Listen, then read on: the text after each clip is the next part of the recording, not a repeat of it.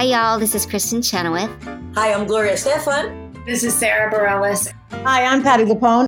This is Lin-Manuel Miranda. You're listening to the Broadway Podcast Network. Another day is here, and you're ready for it. What to wear? Check. Breakfast, lunch, and dinner? Check. Planning for what's next and how to save for it? That's where Bank of America can help. For your financial to-dos, Bank of America has experts ready to help get you closer to your goals. Get started at one of our local financial centers or 24/7 in our mobile banking app. Find a location near you at bankofamerica.com/talktous. What would you like the power to do? Mobile banking requires downloading the app and is only available for select devices. Message and data rates may apply. Bank of America N.A., member FDIC. When you need mealtime inspiration, it's worth shopping Kroger, where you'll find over 30,000 mouth-watering choices that excite your inner foodie. And no matter what tasty choice you make, you'll enjoy our everyday low prices, plus extra ways to save, like digital coupons worth over $600 each week. You can also save up to $1 off per gallon at the pump with fuel points. More savings and more inspiring flavors make shopping Kroger worth it every time. Kroger, fresh for everyone. Fuel restrictions apply. Hi, my name is Lorna Luft, and you're listening to 11, the official theater podcast.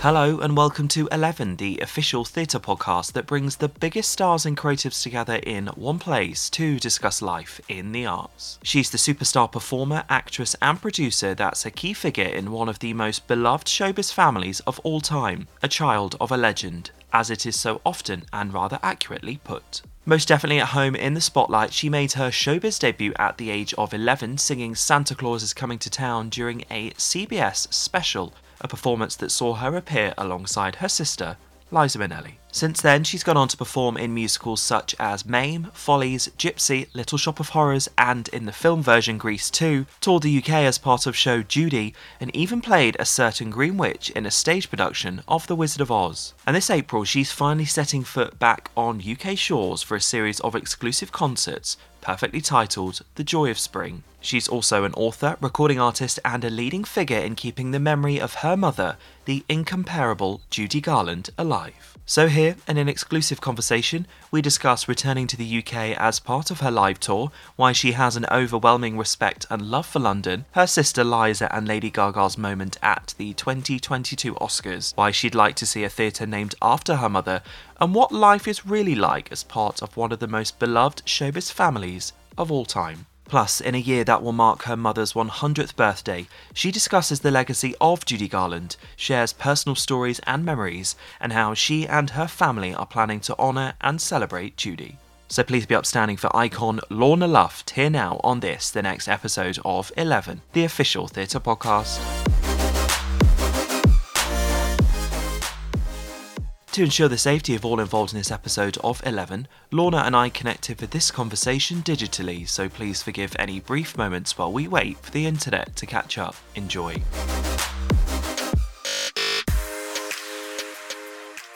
The word legend is used all too often these days, but my guest today is a fully true and justified legend. So please help me welcome to this, the next episode of 11. Hello, Lorna Luft. How are you? I'm very well. How are you? I'm doing very well. And as I think a lot of people will be able to tell from sort of the level of excitement coming from my voice, I feel deeply honoured and humbled to get the opportunity to talk to you today. So thank you so much for giving me some of your time. The idea that I'm getting to say that you're coming to the UK, you're going to be performing and singing here just feels like, especially after the last couple of years, such a luxury, rich gift. So I want to dive into that if that's okay. And I know that the UK audience is a place where you've spent a lot of time. You've obviously performed here throughout your life, but also it's a place, London, that has a very special place in your heart. London, the UK, has an incredibly special place for me. My husband's British, so he's got all of his family. So it really is like a second home to me. And so I love performing in London. I love going over and seeing family, and the audiences have always been really lovely to me. So I do have a special place in my heart. from some of the audiences that you've played around the world, how do we line up? Are we quite well behaved for you, or do we sort of just scream every time we sing? British audiences are a bit reserved. I'm comparing them to American audiences. And I sort of like the fact that they really listen, and they do. And then they make up their own minds of, are you going to get if you get a standing ovation in England, it's a really big deal. You don't pop up onto your feet as fast as we do in America. And so when you get the ovations in England, it really does mean something. Not that it doesn't mean anything over here. It just means that you guys are a bit more, as I said, a bit more reserved. But I love to hear you hoop and holler and just have a good time. So we've gone through a lot of stuff in the last 28 months.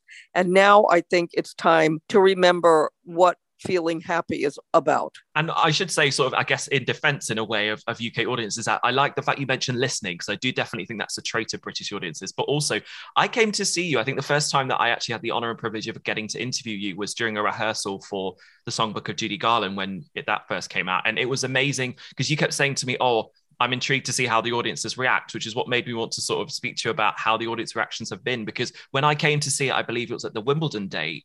I mean, people went absolutely crazy. I mean, I remember that rapturous applause and screams when you first walked on. I mean, I don't think we are really reserved by the end. We show you how much you mean to us. Oh, well, that's really sweet. You know something? I think it's a diverse audience, meaning that you're going to get a different reaction in every city and every town that you go into. What I really like about that is it keeps you on your toes. And it also doesn't let you be, I guess, not the feeling of relaxed, but the feeling of this is, in America, you've got the New York crowd, because I'm in New York now. They're very vocal and they're very exuberant and they're very enthusiastic. And then you go to the middle of the country in Ohio, they listen.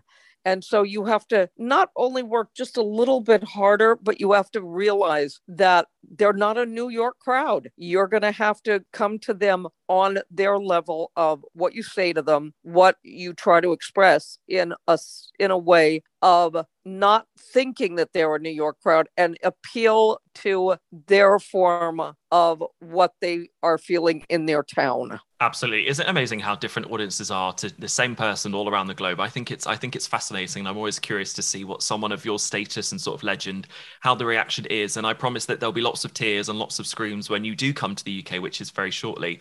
So let's talk about that for a second. Lorna Luft, The Joy of Spring, which is just the perfect title for right now. So in your own words, do you want to talk me through exactly perhaps why now felt like the right time to do this show, and perhaps what we as an audience can expect? So spring is my favorite time of year. I know a lot of people sometimes love the fall. A lot of people love the summer. I think even some people like the winter. Spring for me, I love everything about it. I love colors. A couple of days ago, I was in Central Park and I saw that first little daffodil coming up through, the cold, icy patch of ground where it was. And I just love the fact it means new beginnings. It means everything is coming back to that vibrant color of the yellows and the oranges and the pinks. And I love that. And it does mean a new beginning. When the dates came in for me to go to England and play New York and all that, because I'm on tour, I just said, let's call this the joy of spring, because we haven't been able to really enjoy spring in the last couple of years, but now we do.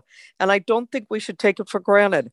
I think that every single time you see, a little crocus, or you see that, stop for a second and think to yourself, isn't this great? And I love this idea of sort of joy and new beginnings and growth. And I feel like particularly after the last couple of years, the idea that we all get to sort of feel like we're starting to connect again, but also to connect in a way which I think is universal, which is the power of music and the power of live performance.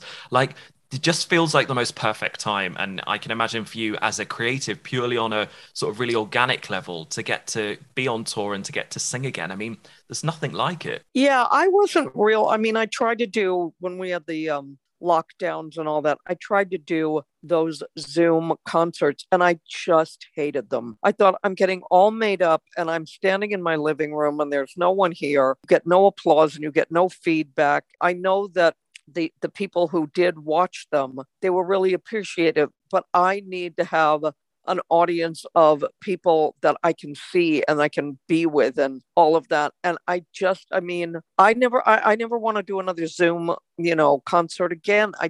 It meant so much for not only myself, but every single performer and every single person that does something out on a stage. When we were able to come back and be in front of an audience, I know a lot of my friends, especially in the Broadway community, we lost it. I remember the first time I sang right after the lockdown, and it was at my daughter's wedding. And in the middle of my song, I thought, I remember how to do this. I remember what this feels like. This is a lot of fun. It really was really emotional. I think it is emotional even now. We've had theatre back in the UK for like round about 6 months, don't quote me on that, but it's sort of round about that period from September onwards. And even now, when, like, for example, I went to see Les Mis, opening chords, they're in tears. Like, it just gets you. And I think it's been a nice reset for all of us, but also so desperate to come back. When I was in London a couple of months ago, my husband and I went to see Six. We had the best time. I loved that show. I had the best time. Everybody was on their feet from the minute it started. I loved how long it was. I loved those girls. I loved the idea. And I walked out of there and I said, I really needed that. I needed to see and hear those voices and look at that audience lose their minds. I loved it. Yeah, it's such a good show. The only problem with Six is that you're like, right, well, I've got to go back again. It was so good. You're like, oh no, I got to keep going back. I went in there and I just said, okay, I'm just ready to have a good time. I thought those girls were fantastic. Thought the band was great. The audience reaction, I said, this is like a really good shot of adrenaline and something we all really needed. So which one would you be of the Six Queens? Which one do you think you'd want to take on and be like, I want to do that? I'm too old for Six, but I'm not. No. But I am not too old to appreciate their talent. And all six of those girls were absolutely, as we say in New York, ridiculously talented.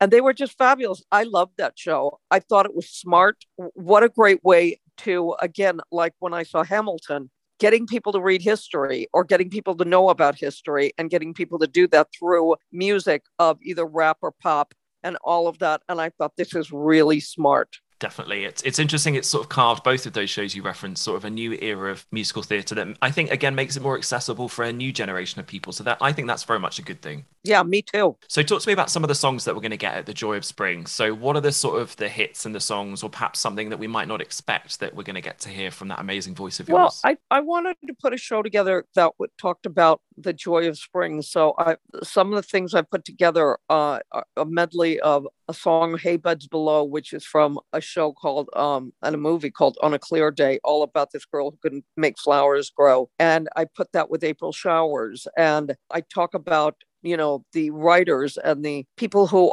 influenced me in my life. And I was lucky enough to not only have their music as a part of the Great American Songbook, but the people that I knew. So I'm able to talk about Johnny Mercer and Jerry Herman and Peter Allen. It's a pretty personal show because I knew all of these people so well. They gave me the gift of their talent as songwriters and lyricists, and they taught me a great deal because I knew them all, and some of them I knew, they knew me before I was born. For you as an artist, when you're sort of trying to build together a show, and because you have so many different relationships with different songs, is it interesting that you get to dive into them, or is it actually quite difficult to be able to make decisions on what to include? No, my whole feeling about putting a show together is what I do and I call it nightclub. Okay. I don't really enjoy the word cabaret performers. I don't like the word. I like nightclubs because that's what they are. They're small nightclubs. And I happen to really love those venues. I love them because they are personal. I love them because people are sitting close. I love the fact that you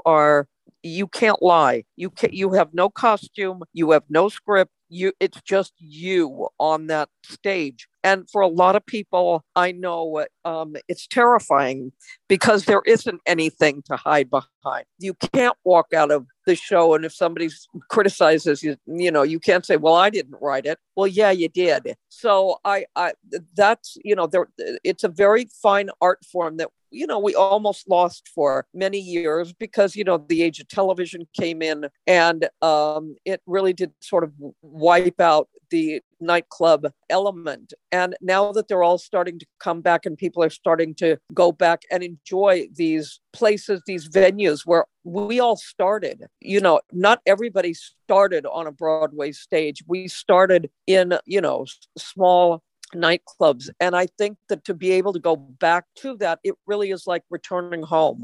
And I love the big venues. I've done many shows in all of the big venues. I've done White Christmas over in the UK. I did that for quite a long time. And I've done book shows in the UK. I love all of that. But I think that what really challenges you is to do a setting like, the Crazy Cocks, and like it's the most honest you're ever going to be on a stage. Have you told your sister you don't particularly like the phrase cabaret? Oh, yeah, but it's just, it's just the word cabaret. I think started to be used more with smaller venues, I guess during these 80s and the 90s, but I'm not crazy about using that word for the places I perform.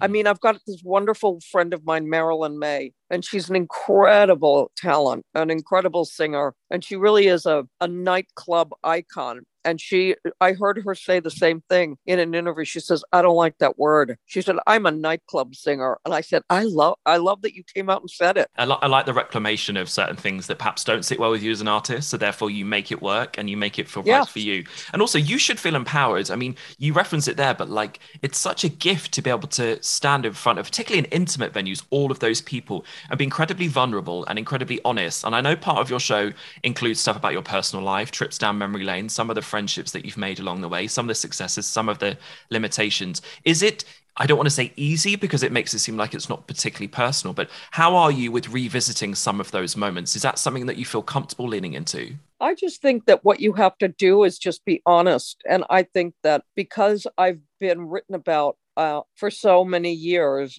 and I think that, my feeling also is that if you decide to do this, then you have to expect but you have to know the audience expects something from you. My feeling is if you can't do that, then don't take the gig.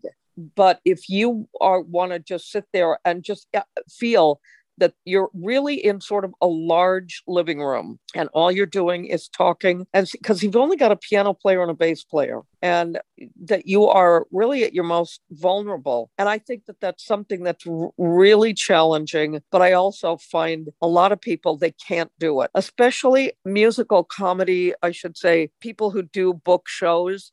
Some of them have come up to me and said, I could never do that. Then I say, why? Why can't you do it? And they said, I'm too scared. I said, is it too scary for you to be you? And they said, yeah, it is. I need a script. I need costumes. I need lighting. I need this. I said, well, that's great. That's wonderful. But in your career, try it. You might have a go at it. And, because as I said, it's the most vulnerable you can be is when you're in a small setting. How are you when the tables are turned and you get to meet people that either A, haven't had the opportunity to ever meet you or haven't seen you in a particularly long time, when they tell you how much you mean to them? How are you when people talk about the relevance that your family have had to their lives? Because I know a lot of people, having done 11 for a while now, when you talk to people about the impact they have on their lives, they can talk about roles they've played, but they find it quite difficult to be reflective inward and talk about the success and the impact they've had. So how does it normally play out for you? Well, I've always found all of my audiences to be really genuinely graceful and gracious. And I'm very grateful to them that they do come up and talk to me about my heritage and what my family has meant to them. And I find that to be really nice. I would never, ever not want them to do that because, yes, I am from a legendary show business family. And I know what my mother has meant to so many people and so many generations and so many different kinds of people, different places around the world. It takes a lot for somebody to come up and talk to you. And I find that, when they come up and they say, I'm sorry, I don't want to bother you. And I say, don't say you're sorry, because you're not doing anything and you're not bothering me. I always love when you speak to people like yourself that have such an incredible career, when people talk and find the most nuanced part of that person's life that they really connected with. I know some of your performances, for example, in like Follies or Gypsy and some of the others that you've done, people say, oh, I loved that specific part of your career. And I feel like that shows sort of true respect, as just how they found a part of you that they were able to connect with so much they wanted to come and tell you. That takes a lot, it does. It takes a lot to walk over to somebody that you don't know and they're famous, and you're hoping that they're going to be receptive. And it takes a lot. And I always think about that. I always think about how they must feel coming over and giving you it, and it's also the way you receive a compliment. Because I used to, when I was very young, I didn't know how to handle it. And I found it to be, it was sort of embarrassing for me when they would come over and gush and all of that about my family. And I would think to myself, no, okay, and I would back up. And now I think it takes so much for them. And I've learned over the years to just say thank you. I think a really good example of this, like the ultimate respect, actually happened like, a week ago with your sister and Lady Gaga. Like the ultimate respect from Lady Gaga for Liza. I mean, it was just so humbling to see even somebody of Gaga's stature just understanding how much of a cultural impact your sister had. Yeah, but I look incredible. Stephanie, sorry, Gaga. I had some really, really wonderful conversations with her after A Star Is Born. For me, she's always just been, she's very smart and she's very nice. And she's really talented. And she was great on the Grammys last night. Listen, I mean, the album she did with Tony Bennett was great. And she loves, she comes from that kind of musical history of respect. She's a really, really nice lady. And I mean, let's face it. I mean, the Oscars were weird this year, to say the least. And I do make reference to the Oscars in my show, because I do love them. I really, really love the Academy Awards, but man, they were weird this year. Yes, it was a very, shall we say, intimate occasion? Is that the right way to oh no, why don't this? we just say it was like watching a ballroom, like a barroom brawl. The hell is happening here? I think the picture of Nicole Kidman, I don't know if you've seen it, of sort of mouth wide open, hands in the air, shocked. A picture says, what's that? Picture says 1,000 words. That bit is true. That was all of us watching it. Yeah, I just think that it was, first of all, I mean, we were all sitting and we were all, watching, and I knew that my sister was going to be on. And then when we watched all of that, I thought, okay, did that just really happen? Are we just really watching this? Yeah. And it was just, I found it to be, we all thought it was a bit, we all thought, okay, this is, a bit. And then when he sat down in the chair and started screaming profanities, I went, okay, this isn't cool anymore. This is really odd behavior. And I think it was like, I think the producer of the show did an interview and he said it was like pouring cement into the room. Yeah, isn't that so? That's a really good analogy of that experience. That's a really good way to put it. Yeah, and it was. And then I watched the Grammys last night, and they were so wonderful and respectful of the music industry, and they did this magnificent tribute to the Ukraine that was just you just wept, and it was so wonderful. And I thought to myself, I'm so glad a bunch of incredibly talented, brilliant musicians got up and talked about what is going on in the world, because it's a pretty scary time, and to say music will bring us together, and we're trying. Yeah. We're really trying to be there. I call it sort of like the crazy glue that bonds everybody, because at some point in your life, you've had a favorite song. At some point in your life, a song has meant something to you, whether, anything from the classical music all the way up to, the punk bands and the rock and roll and all of that, whatever it is, it bonds you to people. And I think that's what the most important thing about I think it's the greatest form of communication. 2022 will mark 100 years since your mother was born. It will be her 100th birthday. birthday. And I just wondered, as we approach that on June 10th, what sort of lasting legacy and memory would you like people to think of on that June 10th date? Well, I think, first of all, we've got a whole lot of things going on here in the States.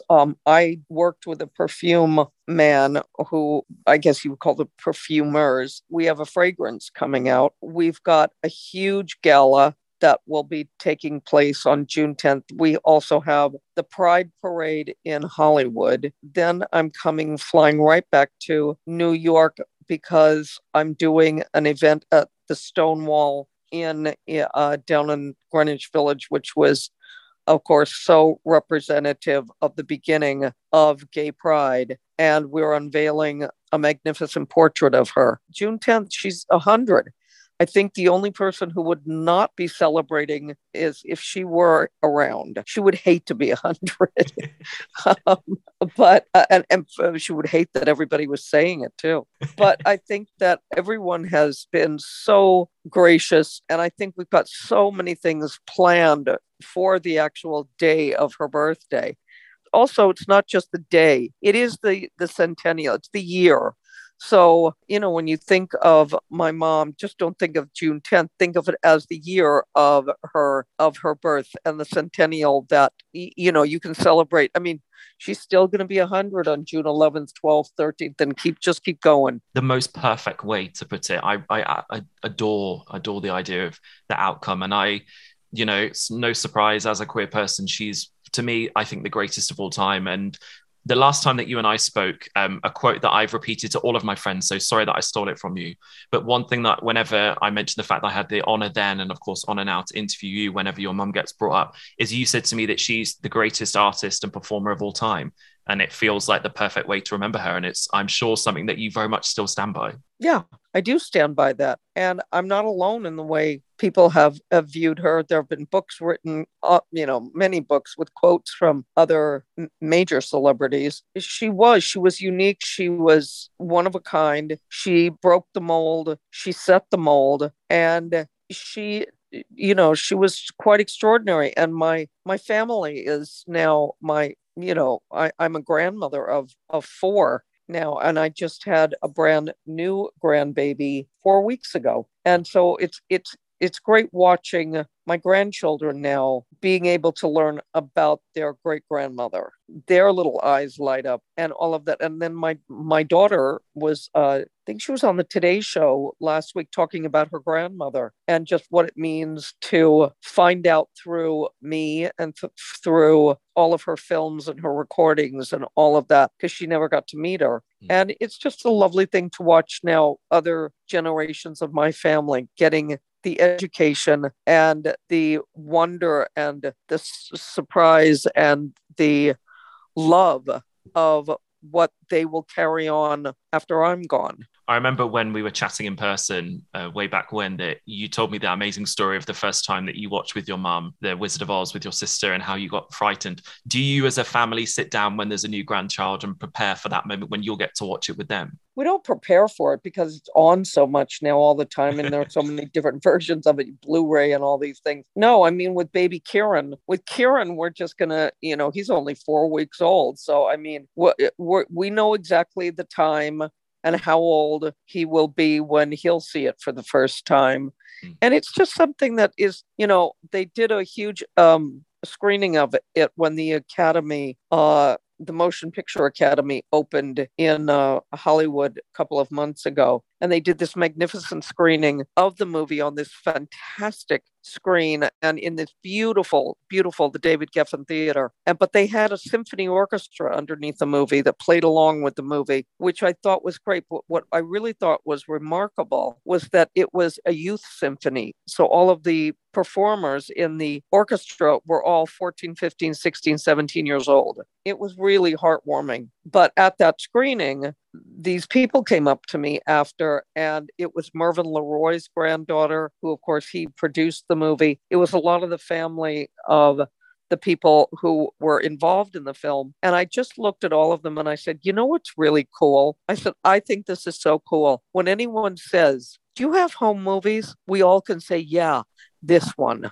Do you find people do what I feel like I'm doing now, which is just getting emotional about just the way in which you sort of go through and lament about just your life, your family, your legacy, and everything that comes with it? Because it feels, and this is perhaps an overshare, but like it feels like we're part of it, even though we're not, if that makes any sense whatsoever. Yeah, it does make sense because you were doing what she loved to do. You're being a fan, and she loved that, and she loved audiences, and she adored that. So you're not doing anything that is anything but great. I just think that we're a pretty open book. I mean, my family, and I think, my sister and I have, God knows, we've been asked absolutely every single solitary question about our growing up. So there's really nothing to hide. But it was really lovely at one of my shows last week in New York. There's a very small group of us, and we call each other, it's a really little club. We call each other the children of legends. And listen, there are children of stars, let's face it. They're children of what celebrity is now. But there are very few of us who have legendary family members. And this beautiful, lovely lady was in my audience, and she came backstage and she said, I'm Maria Cooper, and my father was Gary Cooper. And I said, hey, you're in the club. And she said, yes, I am. And it was really lovely because all of us, I think all of the children that come from legendary people, whether they be writers or directors or actors or whatever, there's a small group of us. And I think that all of us watch each other's back because it's sort of easy to take shots at our parents. And I think that we are the people who carry the torch, and we're able to defend and to stand up for our parents. I think that is something that I think people do anyway. But I think it's harder because they're not around to defend themselves. So it's up to us. So it was really nice to meet Maria. And, it's as I said, we belong to a very small club. Lorna, you've been incredibly kind with your time. I have two very quick final questions for you. On this 100th anniversary, I don't know, is there a UK or a New York sort of Broadway-esque type theatre named after your mother? And is that something that you would support? No, I mean, that would be very, very cool if they did. But no, there isn't theatre named after her in New York or the UK. It feels like a miss, doesn't it? It feels like that should already have happened. Well, honey, you start that ball rolling, okay? I have your permission to do it, right? Because I think it should happen. Signed, sealed, delivered. Go ahead. Promise. Amazing. And very finally, and I always do this sort of like bit just to say that this is a disclaimer that whenever I ask this question, Alan Menken told me that it made him feel incredibly old. So this is absolutely not my intention, but I hope you understand why I'm asking this question. But when people think about you and the amazing work and the performances and the music that you've given to the industry as a whole, what do you hope your legacy holds? What do you hope that people remember of you? I think I want people to remember that they had a good time. All of the people that I like to always say, you're invited to this party. And that's how I feel about my performing. Let's come to the party. We're going to have a good time. In my personal life and in my family personal life, you have to be invited in. And I think that that's the one thing that I've learned growing up is that I only need to invite in who I feel comfortable with in my personal life. But in my professional life, I want everybody to come to the party and have a really good time. Lorna Luft, the first time that we got the opportunity to talk was a real privilege. This time it's a real honor. So thank you so much for giving me such a large proportion of your time. I'm very much looking forward to seeing you live in person. I can't believe it's finally happening again, which feels like a gift. And just thank you so much for talking through your amazing family, your career, and some really personal stuff there. So thank you so much, and see you in the UK very, very soon. Absolutely. Looking forward to it. Bye. You've been listening to 11, the official theatre podcast. Find out more about 11 at 11podcast.com or via the Broadway Podcast Network.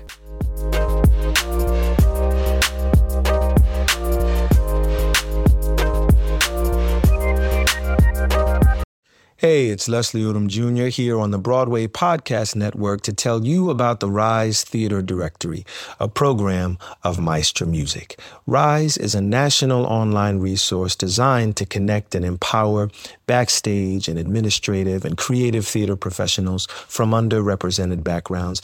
If you work or aspire to work in the theater community, this can help you find your next project. And if you hire theater professionals, search the Rise Theater Directory to find your next team. Create your profile now and get more information by visiting risetheater.org. That's theater with an RERISETHEATRE.org, because only together we rise.